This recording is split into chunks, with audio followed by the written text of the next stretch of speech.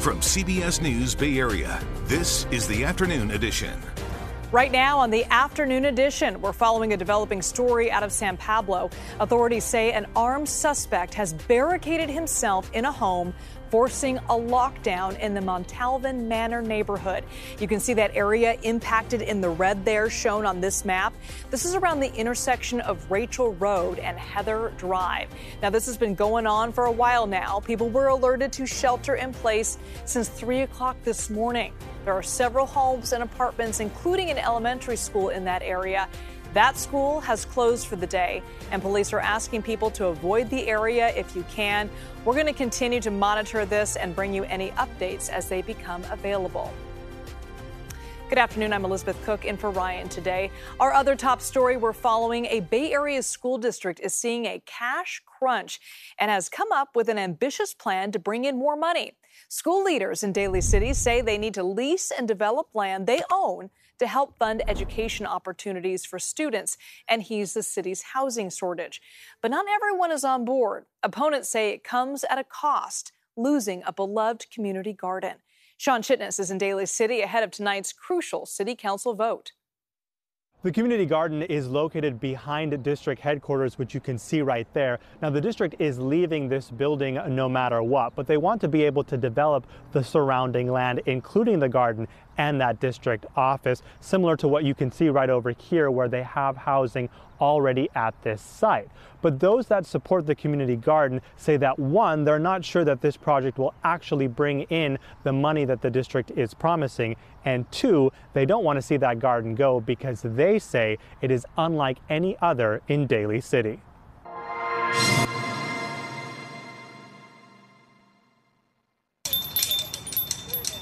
From behind the gate, you may not know all that is growing inside this community garden. These are all grapes, all grapevines. But a tour of this place from Eric Campbell shows you just how much it has to offer. Want to see something different? Notice something crazy?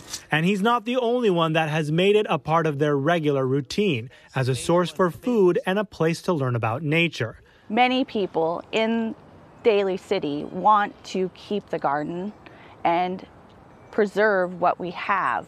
District leaders say the garden isn't sustainable, though. When they move their headquarters, that takes away the resources needed to support it.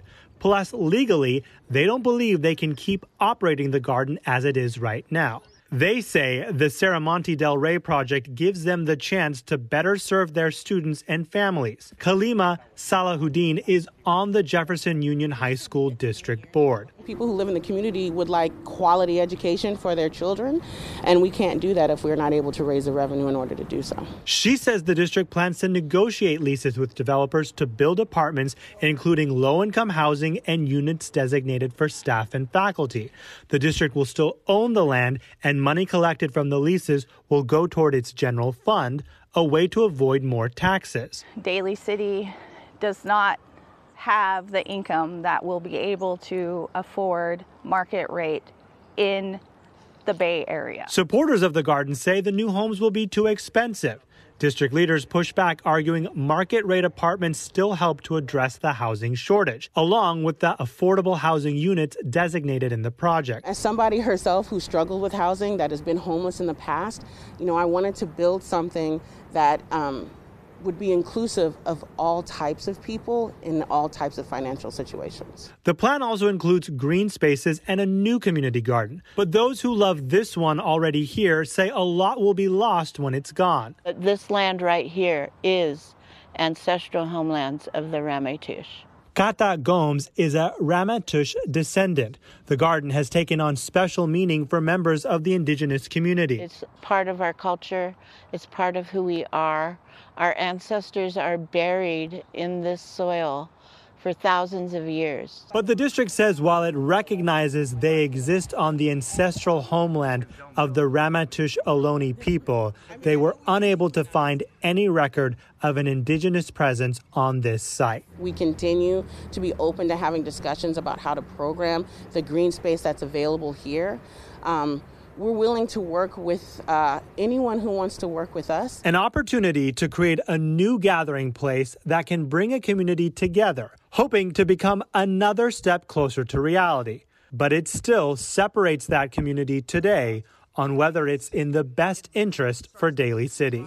Supporters of the community garden will be at the city council meeting tonight. They hope to convince elected leaders to try and find some other way to support the district financially without moving forward with this project. The district wants to point out that it has taken this approach before, developing and leasing land that it already owns. It did that 30 years ago with one project, and it is still collecting money from it.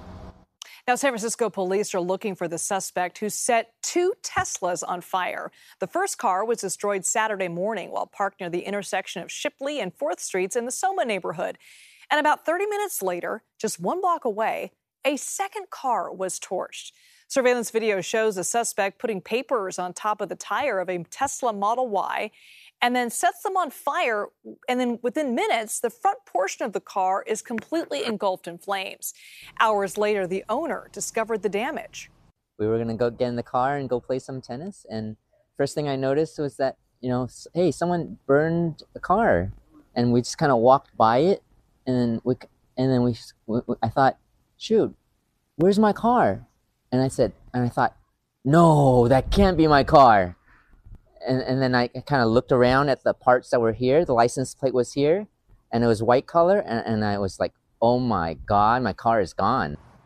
Some Tesla owners in the neighborhood say they're going to pay for garage parking until the person is caught. Investigators are asking for the public's help to identify the arsonist. To the East Bay now. Today is the first day on the job for Antioch's interim police chief.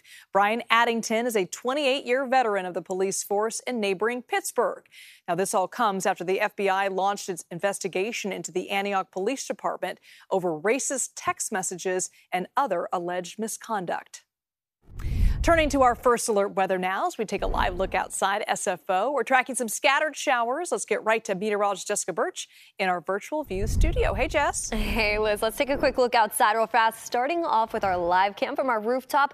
It's not that bad right now. Mostly cloudy conditions, but you saw those raindrops at SFO. We have been seeing some light showers all throughout the Bay Area. Within the past 30 minutes or so, as the storm actually starts to finite its way into the Bay, as we zoom in a little bit closer, San Francisco mostly dry for the most part along the peninsula. That's where we're seeing most of the action. So San Mateo all the way down into Woodside, some heavier dense rain just to the south, closer to Redwood City, but that's continuing to track off into the east.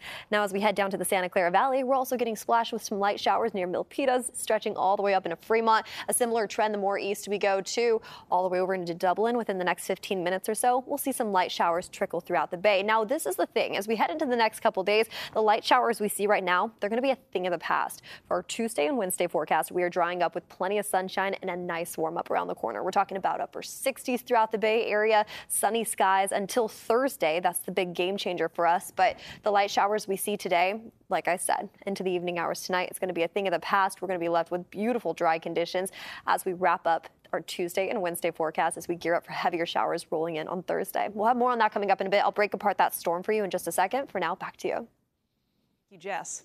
Now, former President Trump, his sons, and 2 former Trump Organization officials are appealing the $464 million civil fraud judgment against them.